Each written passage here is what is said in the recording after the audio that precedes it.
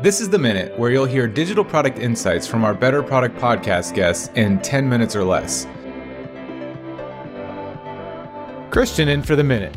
Going back to one of our most unique interviews with Ade Olono, I say unique because Ade is somebody who has experienced success in product, failure in product, and is now investing in product while also having built and overseen product.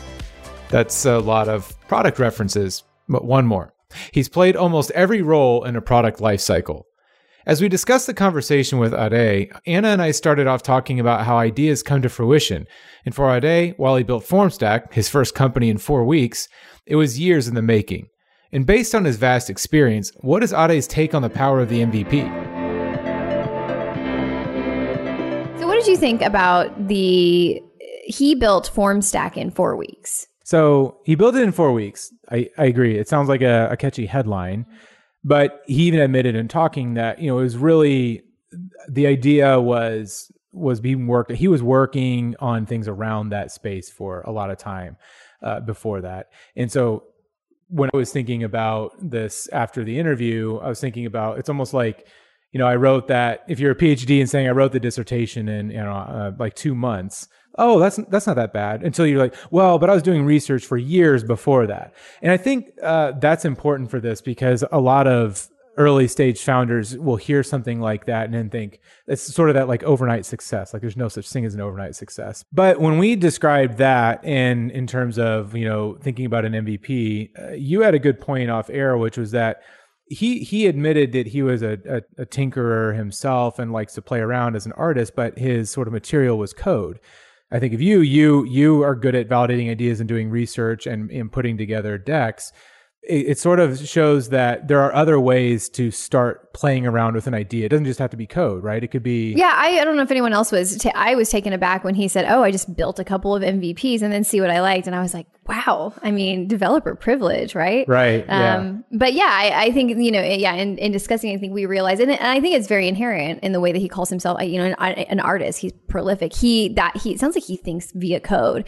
Code is his medium, really. And so, you think about other entrepreneurs, they would make a deck, they would do designs, they would put, a vision together. So I think the takeaway there is not that you should be developing lots of MVPs, but whatever your method of execution or being able to translate your vision is to get it out there and see how it starts to feel. That's what I really took from that. Yeah. You mentioned, validation. It's all about validating the early stage idea and maybe dispelling the myth that means you've got to build something right away. There's other ways to do it and leveraging what, skills that you bring to the table. He mentioned that your product, in order to validate that you have a good idea, people are using it, number one. Number two, people are paying you for it. And number three, it's repeatable. Christian, what were your thoughts about that? Again, Ade broke down something very simple that a lot of founders overlook, which is, what does it really mean to validate something? You try to go get investment for something and you're asking somebody to give you money to build something. So obviously you should make sure somebody else is paying you for that first. That makes sense in hindsight, but a lot of people forget that. They have this great idea and they might have mock-ups and expect that if they paint this vision of the product they want to build, people will just fund it. What Ade is telling us from his history, and then as an investor, I think I'm quoting here that investors don't rarely want to invest in an idea. They want to invest in something that's working.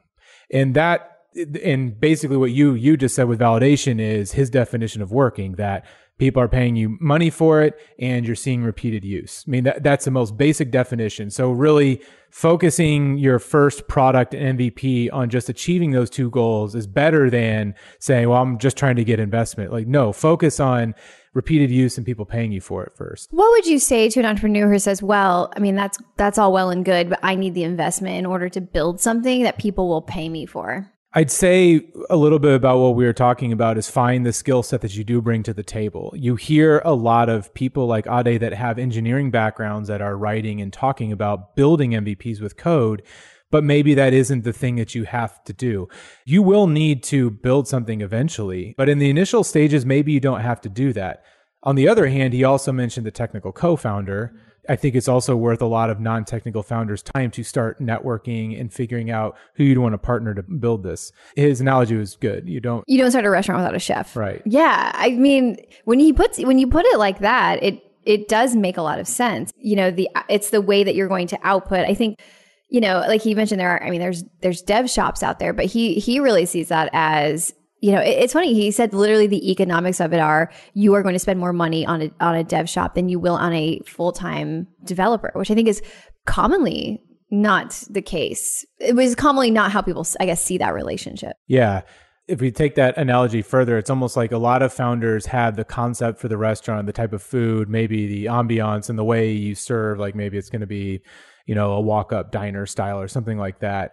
But what he's saying is that's all cool and you can mock that restaurant up and have the concept. But until you get somebody to partner with to cook the food, you've got nothing. And I don't think any person in their right mind would get funding to build a restaurant, get it all built and hire the servers and everything without having the chef to cook the food. I mean, I guess I would push back on that just a little bit and say that's assuming a product is development led. It's assuming that the method is the solution. And I don't think that's always the case with product. I think the obviously you cannot have a product unless it's developed and people can access it. However, the creation of it isn't always the secret sauce. You know what I mean? It has to work well and it has to be great. And that's all definitely yes. And it's just like with the food has to be good and it has to, but that's assuming that the code is the food. And I don't know that the code's always... The code might not be the food? I don't know the food. I don't know that the code is always...